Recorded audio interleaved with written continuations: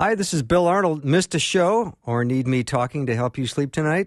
I have several solutions to that situation. Here are the podcasts from the show. You are the best for listening and supporting Faith Radio.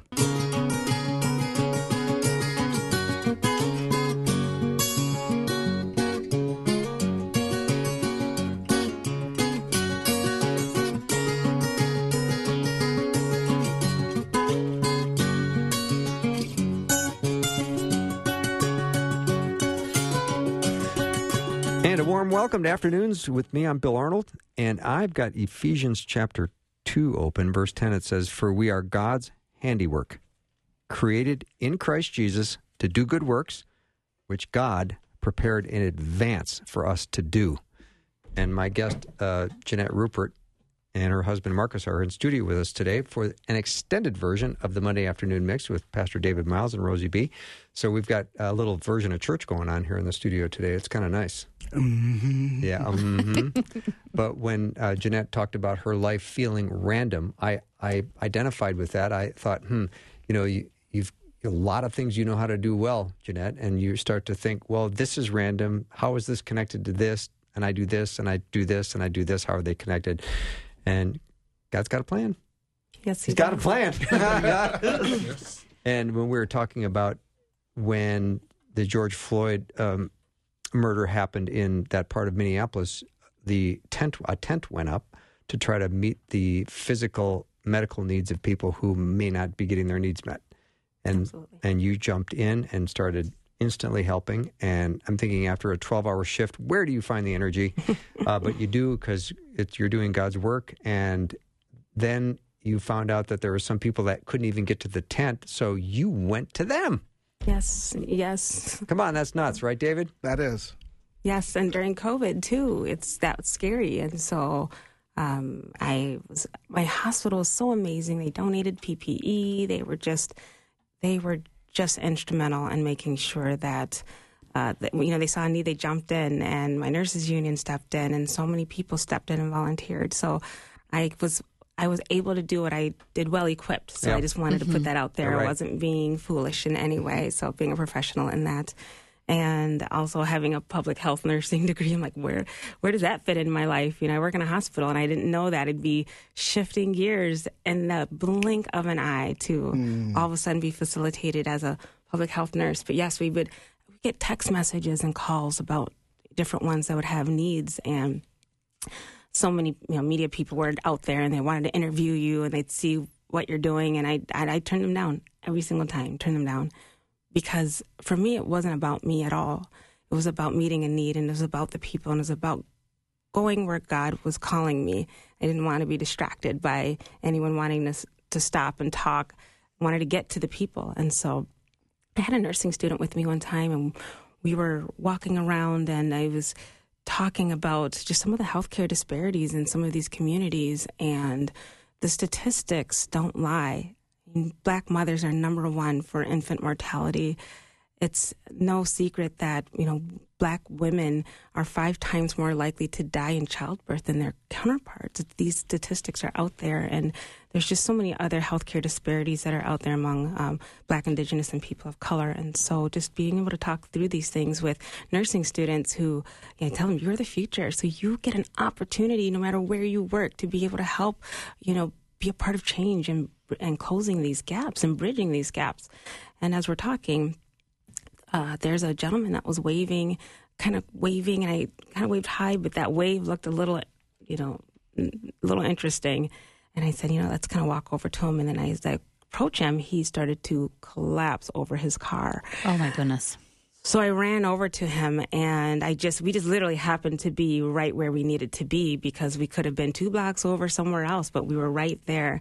And I was able to, hone in and check in on him. And I sat him down. I didn't know what was going on. But we took his blood pressure. It was extremely low. And this is a big gentleman. He shouldn't have a blood pressure lower than mine. I'm a small person. So 5'1" is and a quarter is all the good Lord gave me. Rupalicious is not. He's 6'5" and every bit of it, tall, dark, and handsome. So. But yeah, so when I see this guy this gentleman go down, nursing student, and I were right there to kind of help facilitate and meet his needs. And as we brought him to he was right in front of his home and started to dig a little deeper. The Holy Spirit is like, it could be a million things, but trusting God in so many uncertain situations is so key. Because guess what? People say, faith and science don't mix. Guess God created science. God didn't. He created us, our bodies. So when I can say, God, you show me what I need to be focused in, and you show me what's wrong, you show me what to do. And sure enough, the Lord just was able to help me navigate what needed to be navigated, and was able to find out that his blood pressure medications were, he just didn't understand the instructions. And so it was taking too much. And just some of those health disparities, he was labeled as non-compliant to medical adherence. That's what he was labeled. But it wasn't that at all. He wasn't not following instructions. He didn't understand the instructions. So there's somebody right there to say, can you tell me how much of this you're supposed to be taking? And he's like, 1 in the morning and 2 at night. I said, actually, it's 1/2. You're supposed to take 1/2 daily, just once a day, not 1 in the morning, 2 at night. And so to be able to walk people through that and kind of, combat some of these labels and be able to help this person whose blood pressure was really low, taking too much. But I was able to get him the help that he needed and get him to his primary care physician. Now, Jeanette, some people just climbed in their car, so they don't know exactly, because we're keeping this going from the previous half hour. So you are a nurse, and you are a minister of the gospel because you love the Lord and you want to share the love of Christ. And remind our listeners what the award was you received. I received recently when I met Pastor Myles as a hometown hero. It was at the Minnesota Vikings game. Playing the very team that won the Super Bowl. Do you remember? We were playing the Rams. We were playing the Rams. So it was a little like, when I watched the game just for the first quarter before I went to the hospital last night, I was just like, we were right there on that field and saw them in person. So. Yeah. They need to rub off on us a little bit more. They do. They just hit us. Or Rupalicious. Maybe you need to sign a contract. My husband played football. Yeah. All right, David, I know you've got a question. Oh, I find what's fascinating, Jeanette, I think you were saying earlier when it first happened, you're like, Lord, what are you doing? How do I take these random things? And there was even moments of apprehension, but it's been pretty amazing. And you can expound a little bit more on this too, just how God has opened up doors for you through this. So what are some interesting ways that God has opened up doors for you besides the medical and maybe with what's been going on with some of the court cases, some of the relationships with police as an African-American woman and pastor to them. So, would you tell us how that's been happening? Yeah, absolutely. There's been opportunities that have kind of fallen into my lap as licensed clergy and just navigating. It's been almost, I'm still in awe, actually, shocked at how these families who've been victims of either police brutality or stolen lives, or mothers and fathers who've lost loved ones have just come to my table. And so it's even serving out in the community, and then you get someone's like, I want you to meet so-and-so. Or I was at the corner praying with a girlfriend of mine, and there's a family member that showed up and, just grieving and wasted and just looking for God in that moment. And as my girlfriend and I there praying and interceding for our community, and we turn around and we see this young kid, and just be able to wrap your arms around them and say, hey, what can I do for you? How are you doing? How are you holding up? And just hugging. Didn't know who he was. And then to find out that his brother was murdered the night before, and those situations. So as I've been able to navigate with these families and meet these families organically, divine appointment, I call it. The Lord puts me in places. I've made connections. I've gone to court with these families, and going to court with these families. I think it's so important to have the presence of the Lord there. We know that as believers. But when it's being recognized by even the Attorney General had approached me and said, we need Black pastors in the courtroom. I need you there. I was so blessed and just honored that recognition of the Lord's presence in hard, grievous, tenuous situations. And Jeanette, what makes that interesting? I mean, the Attorney General asked you and said, we needed your presence as a Christian minister in the courtroom. Like, why would that have a particularly unusual twist to it? It does, because the Attorney General is not of the Christian faith, and he is Muslim. And so for someone of a different faith background to recognize that in you and that presence that's needed, I was, you can't doubt God and to work however he works. You just say, yes, Lord, here I am. I'll be the salt. I'll be the whatever you've asked me to be in this moment, because we know that without his presence, we are nothing. In these situations that you're going through, whatever it is that you're going through, take a moment and say, God, I just need a touch from you. I need your presence. God shows up. He shows up. Always does. Jeanette, one of the things that you've kind of sprinkled in a little bit, and one of the things, would love to know and have you speak to us, even just as encouragement, is you've mentioned the ways that your dad, Teddy Austin, spoke to you, your mom, your sister coming and getting you and saying, Jeanette, come to this. And, there are people who are like, man, like, what can I play? Or even maybe they say, I'm the first believer in my family, So speak a little bit to how family has shaped this, and even doing ministry with family has shaped you to where you're sitting here today with us. Absolutely. My mom is Dr. Judy Austin, and my dad is pastor. My parents pastored throughout the Twin Cities. My dad pastored Ted Austin, and they raised an amazing family. Me and my siblings, we all were raised in a Christian home. I started out going to Powderhorn Christian School, turned into King's Christian Academy. Southwest Christian High School was the very first students that graduating class. We graduated all 4 years. It wasn't a school, it wasn't even in existence. And my dad said, Jeanette, we're going to this school. I'm like, doesn't even exist. He's like, you know what? The Lord called this Christian school to be in existence, and I want you to be a pioneer. And I was like, oh my gosh, I'm not going to wear a bonnet. That's what my teenage brain was saying. And my dad's like, no, I really believe God is doing something here. And to go, it would just start freshman, sophomore. I was a freshman that year, brand new school. As far as we didn't have a building, right? I remember that. We were in rant churches, and I didn't have a locker, I had cubbies, but to be able to be a part of a school and to shape the foundation of that school, to choose the school verse, to choose the mascot, to be a part of the student council, and to bring a diversity even to a school. We drove far to get there. And so growing up, my parents taught us about the importance of having a Christ-centered life and have God use you and go where he calls you to go. And so in those experiences, I've learned how to let God shape and create something out of nothing, right?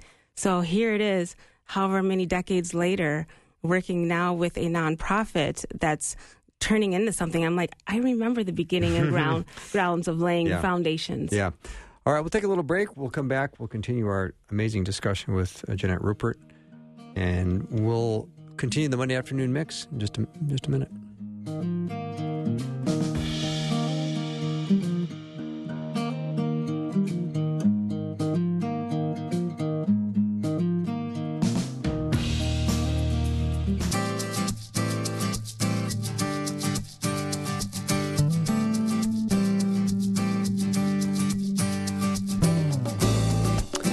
Welcome back to the Monday Afternoon Mix extended version. Pastor David Myles, Rosie B. We're so glad to be hosting Jeanette Rupert. We're hearing an amazing story of what God's doing. And before we went to break, I think you had mentioned about God doing whatever he pleases. And I think that's right out of Psalm 115.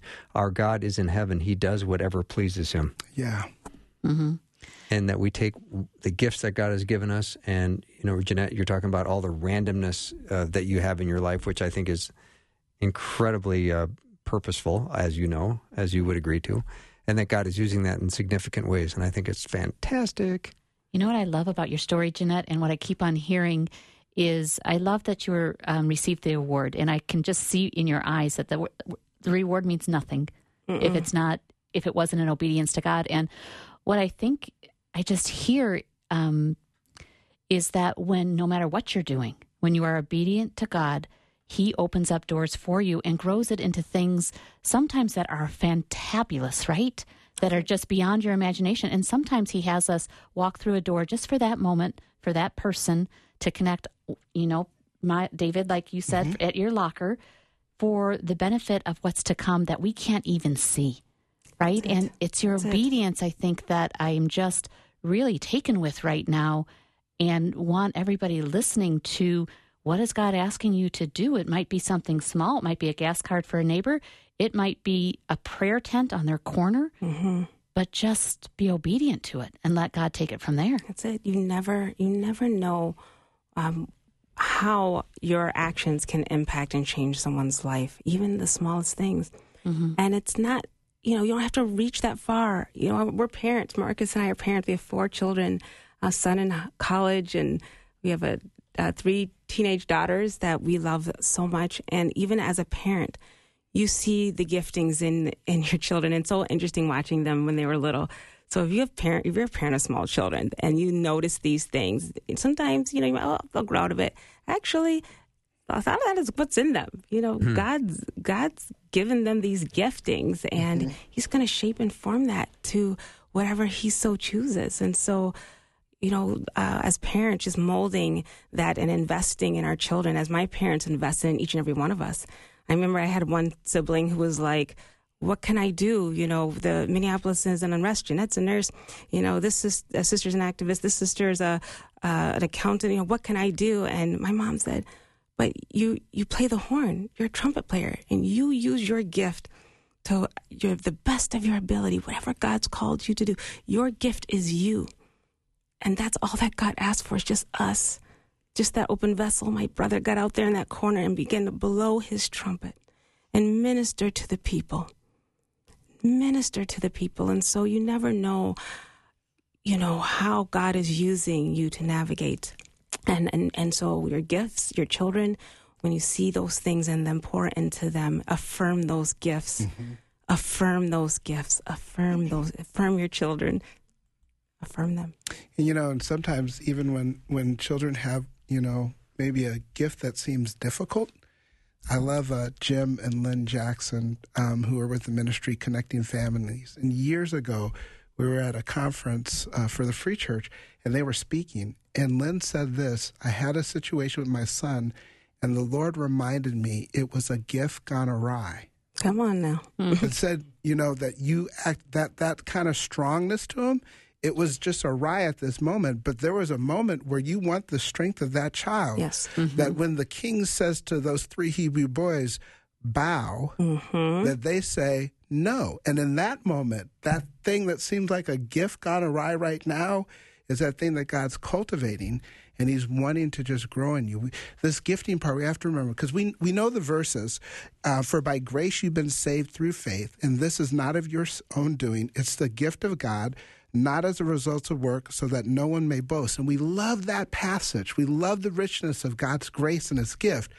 And then it says, for is a purpose clause. For we are His workmanship, created in Christ Jesus for good works, which God prepared beforehand so that we should walk in them. So part of His great gift of grace and even saving us is that we're His workmanship. And Jeanette, has this journey that you've been on in these last years just been incredible? It's honestly, I would have never guessed in a million years that I'd be put in these types of positions to, talk to people. I was speaking at a elementary school, and this week for Black History Month, they asked me to be their guest speaker, and I'm like, how do you even know I exist? I'm from, just a small little nurse in South Minneapolis. And they're like, no, we would love for you to come and speak, to the kids. And of course, that is worth more than any award or awards. That's my heart right there. So one of the kids asked me a question. They said, so what do you what do you have to do to become a public speaker? Did you always know you wanted to be a public speaker? I'm not. I can tell you right now, I'm not a public speaker. I'm just here using my gifts, and your gifts God has given you. What people make even those things that may seem like disabilities or negative in the public's eye. Mm-hmm. I told the kids, I said, I graduated summa cum laude, like the top of the top of the top of the top of the class. And I have a disability. I actually told them I had a secret, and I waited for the end, and they're like, what's your secret? I have what people would call a disability. And they were like, what? You? A disability? You don't look like you have. Oh, yes, I do. I have a disability. But don't let someone tell you that you can't. Don't let someone tell you what you're supposed to do in the mold that you're supposed to fit into, because God created me. He didn't make any mistakes. Mm-hmm. So it was about me saying, okay, God, this is how I'm created. This is how you made me. Show me, Lord. And the Lord began to show me what man saw as my disability. God showed me was my superpower. Amen. And he said, I called you to do the things that I've called you to do that no man can do, because these are the gifts I put in you. So lean into that superpower, those gifts that God gave you, so that you can do what he called you to do.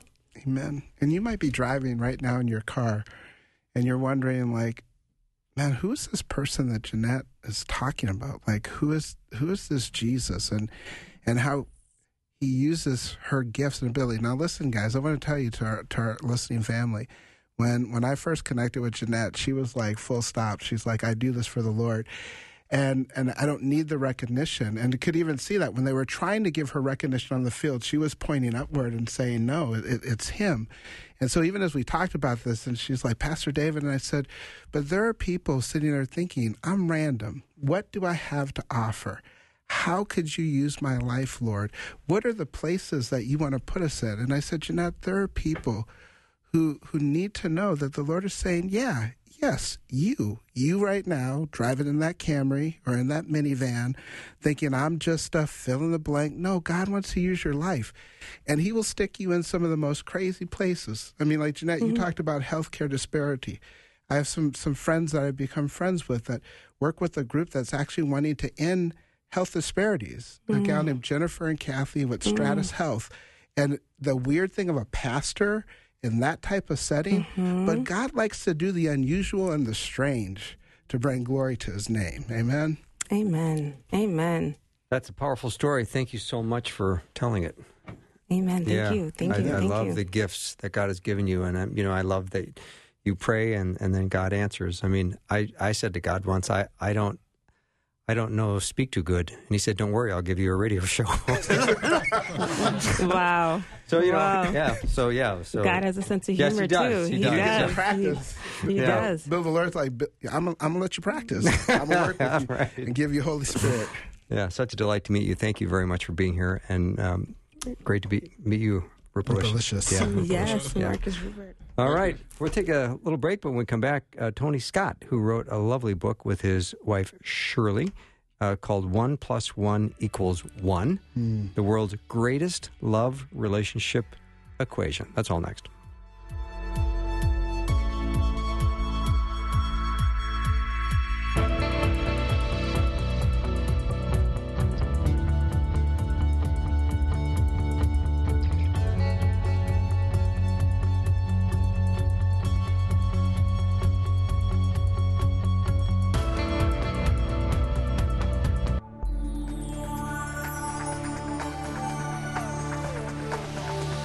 It's the afternoon show with Bill Arnold. Prime time, drive time. Let's get it started.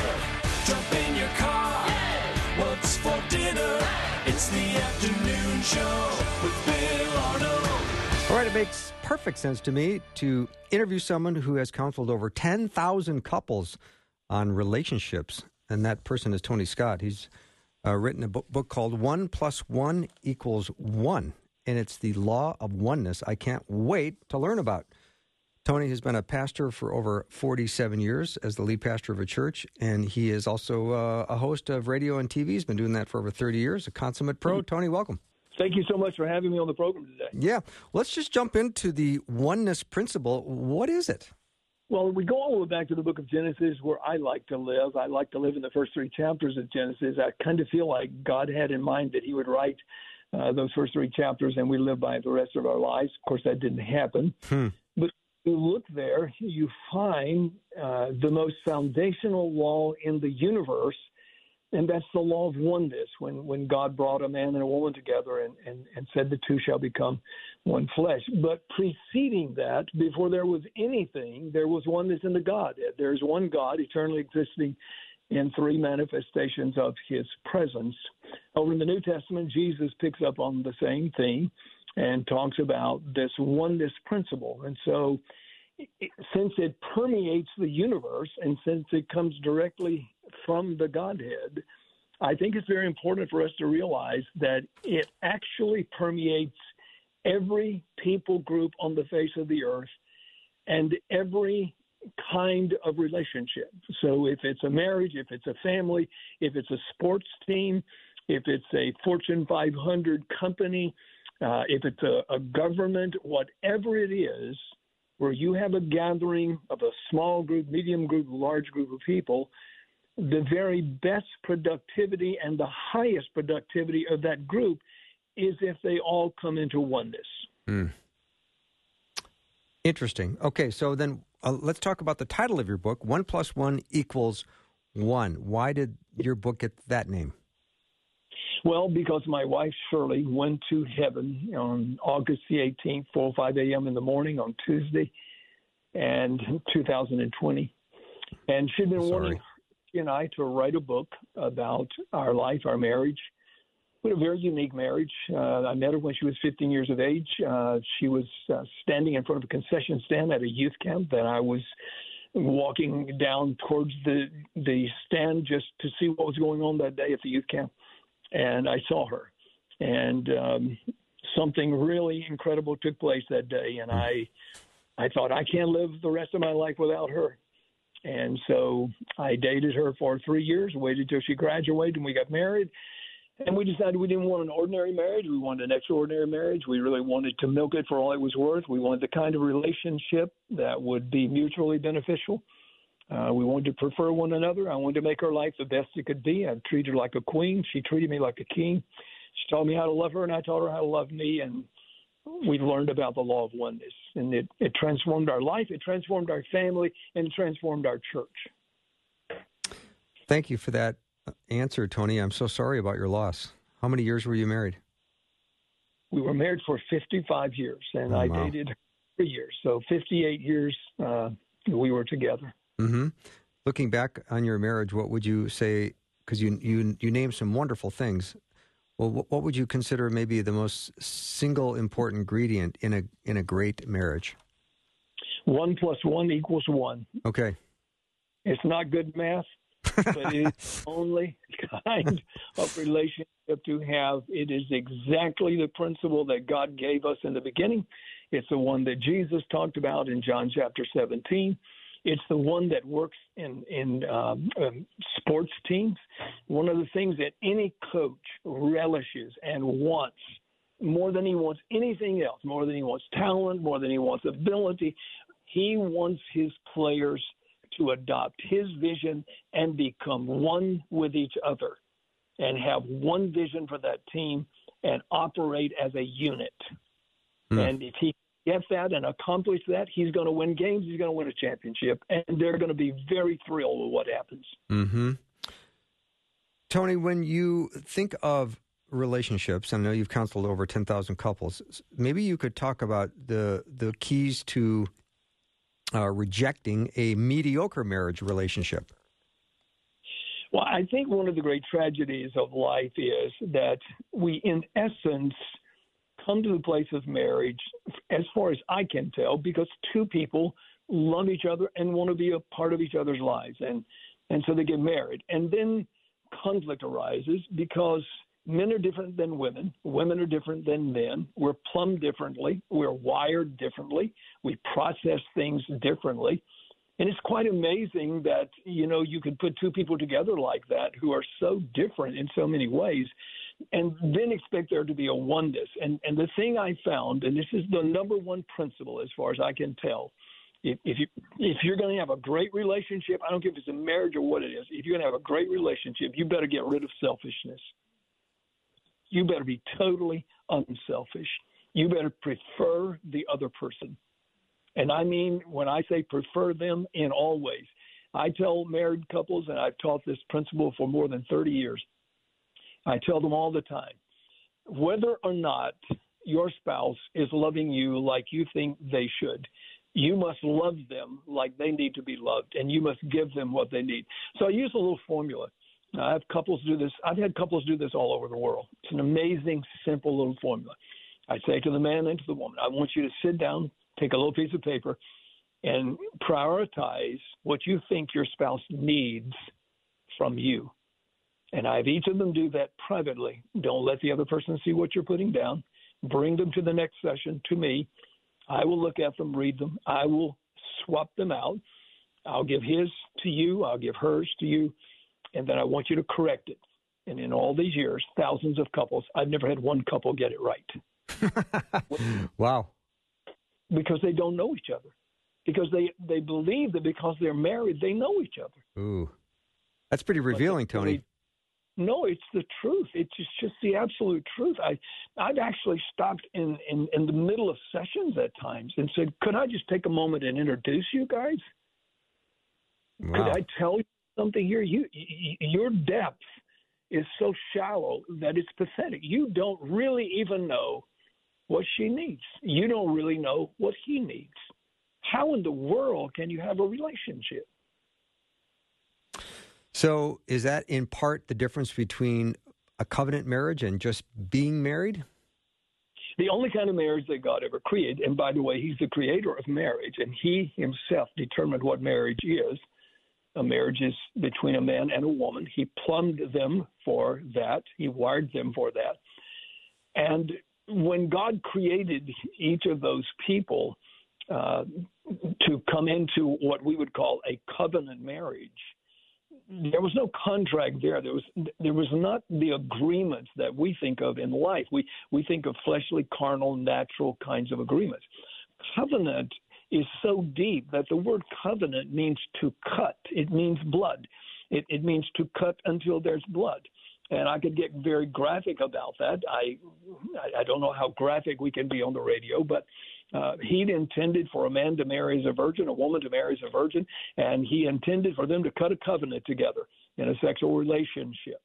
And that word covenant is so powerful. The only way God ever dealt with mankind was through covenant. And the last covenant was the blood covenant of Jesus Christ. So good. Tony Scott is my guest. His book is called 1 + 1 = 1, and we are talking about the oneness principle in a covenant marriage. And he has been nice enough to come on this very Valentine's Day and talk about it, which I think is lovely. And when you think of this, when I look at your book, Tony, and I see at the end of each chapter you have oneisms, which is really helpful. Like a oneism from chapter 5 is love does not produce anxiety, it cures it. Love does not injure, it heals. Love does not diminish, it increases.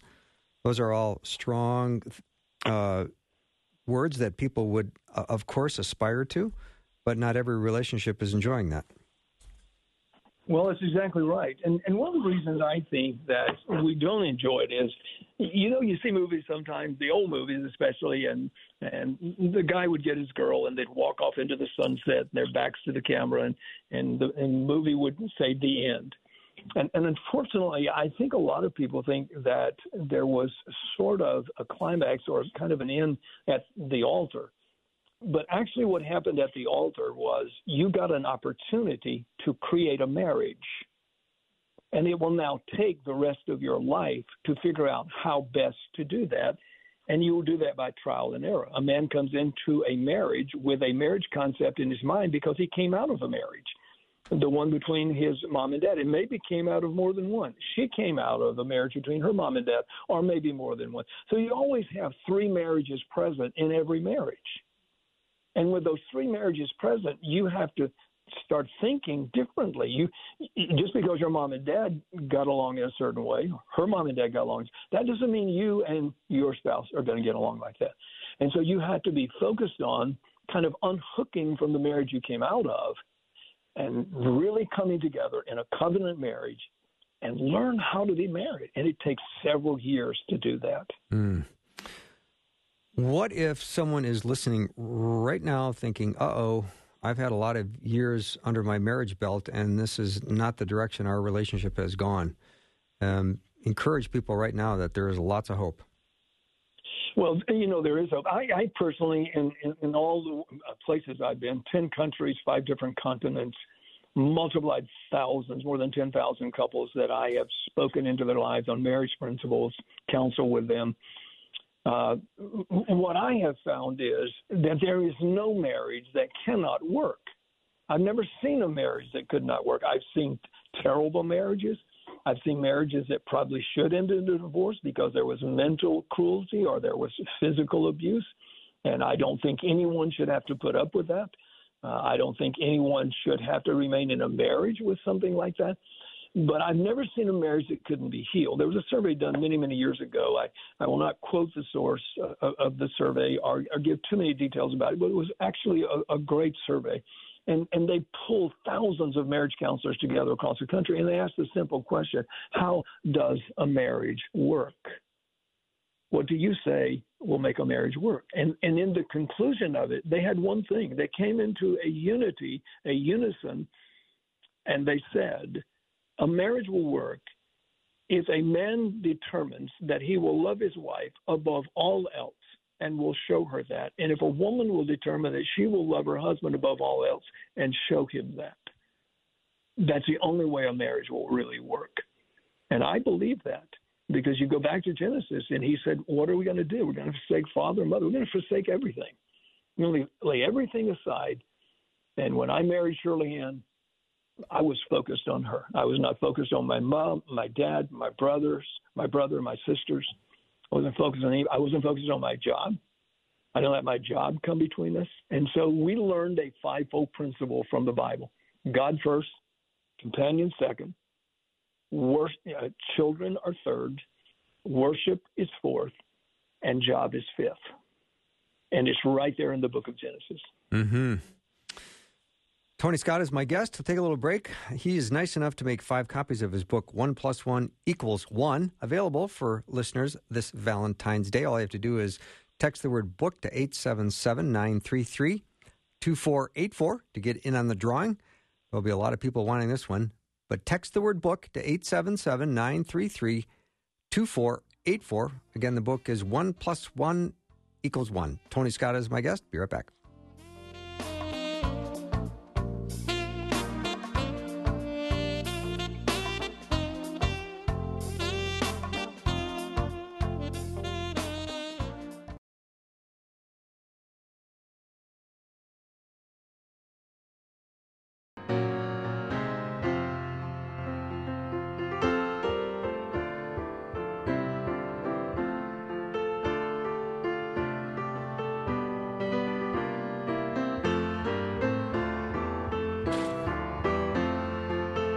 Tony Scott is my guest. He's written a book called 1 + 1 = 1. And if you want to get in on the drawing, like many are already, text the word book to 877-933-2484.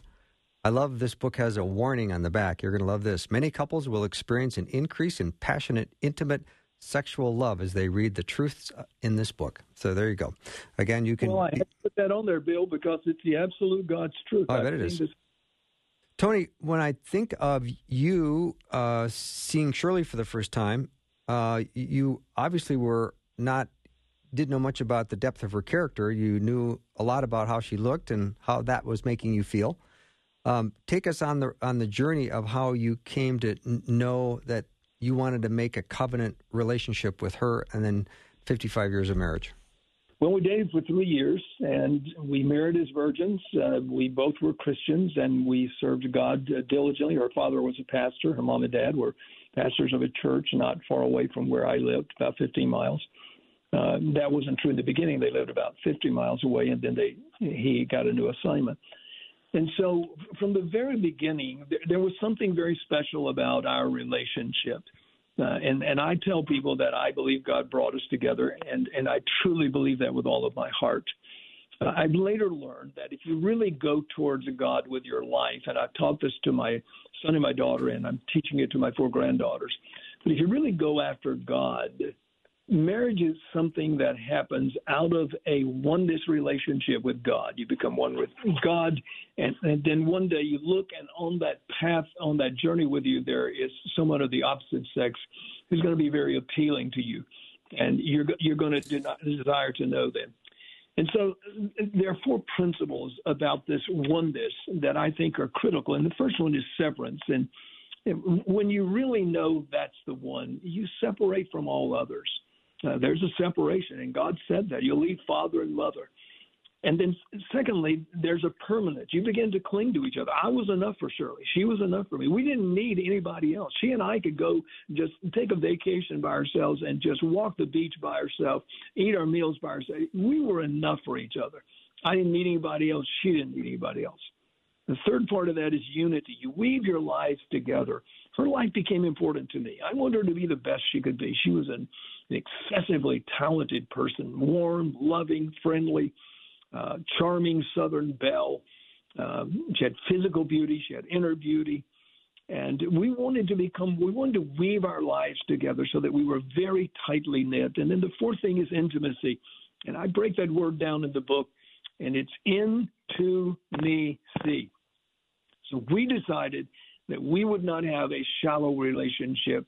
She would be my best friend. I would be her best friend. And we would never let anything or anyone come between us. All right. Tony, when you look at young kids today, there's a whole generation of young believers, and they're learning about sex and marriage, maybe not so much from church, but from popular culture. What are your thoughts about that? Well, I'll tell you my thoughts about that. If you look in the Bible, the way God constituted us is he constituted us spirit, soul, and body. I am spirit. I have a soul. I live in a body. I just want you to think about that concept for a moment. We are spirit. I am spirit. You are a spirit, and you are spirit. It's not a spirit. You are spirit. So, in essence, God wanted us to become spiritually first. Then he wanted us to connect on an emotional level, a soulical level. So spirit first, a relationship with God, soulical level, mind, will, and emotions. And then the third part of that is to connect body to body in marriage. The world reversed that. And so the world says, no, if you're really going to marry somebody, you really want to know them, then you ought to have sex first and then develop some kind of relationship, and then the spiritual part is optional. It's never really optional. If you go the way of the world, there'll always be something missing. If you go the way of God, you can have a fullness and a fulfillment about your marriage that goes beyond any definition you ever thought of. Appreciate that, Tony. When you look at what's being peddled, though, in the culture today, and I don't want to spend much time on this, but there are a lot of Christians and even churches that have pushed aside some of the biblical teaching regarding marriage and family. Maybe they're just not teaching it as loudly. I don't want to overgeneralize, but seems to be, a greater tolerance, and let's be non-judgmental. I'm not saying that that's important to be non-judgmental, but as believers, we need to be showing discernment.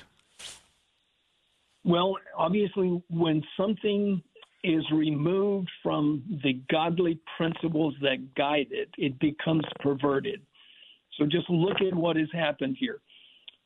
Gay marriage, transgenderism, and you can go right down the list. There is a huge perversion that has taken place in our culture and around the world.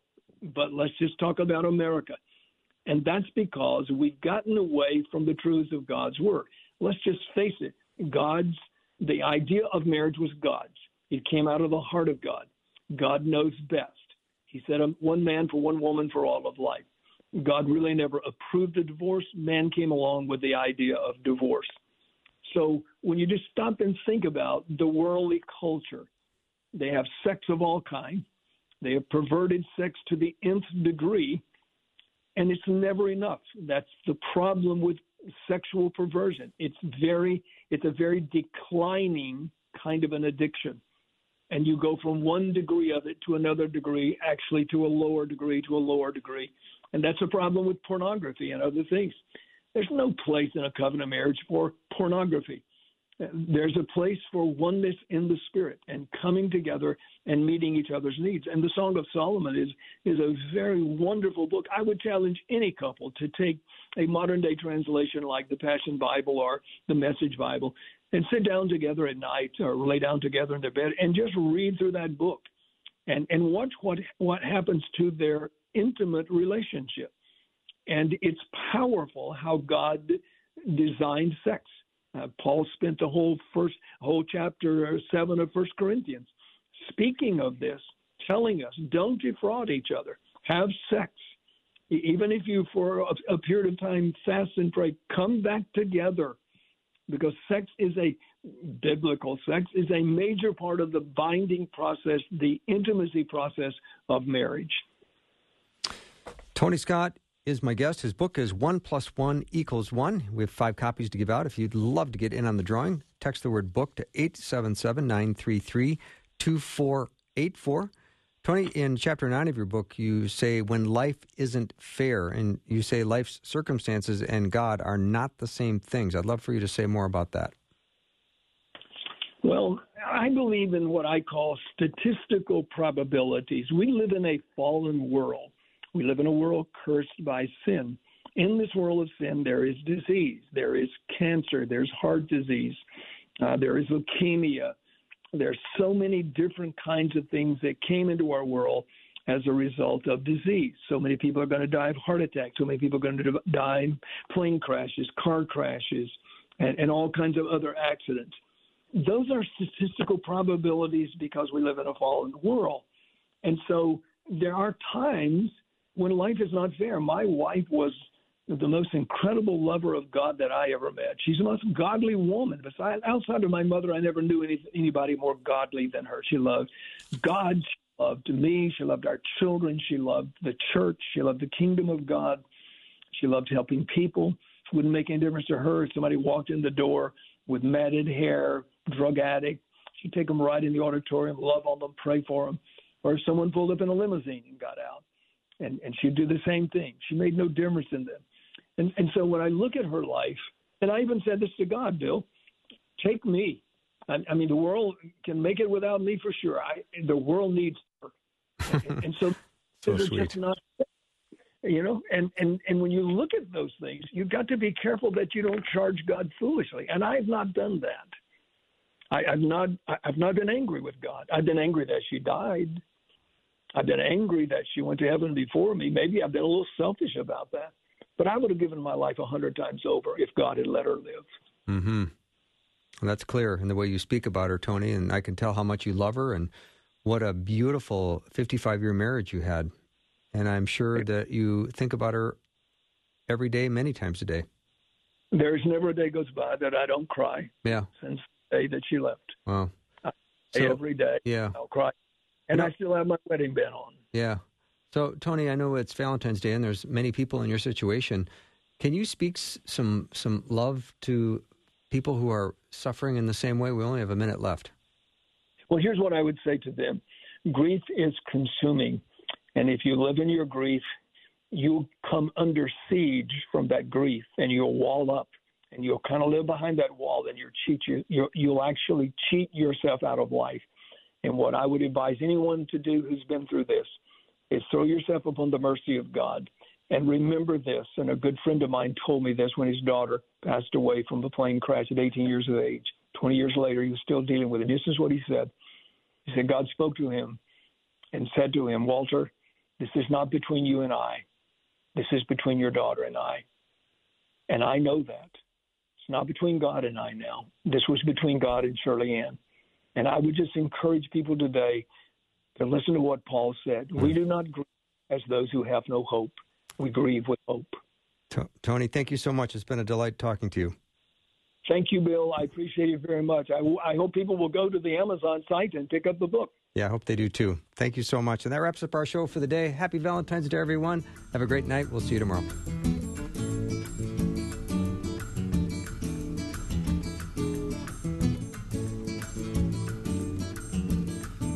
Thanks for listening. Programming like this is made available through your support. Information available at myfaithradio.com.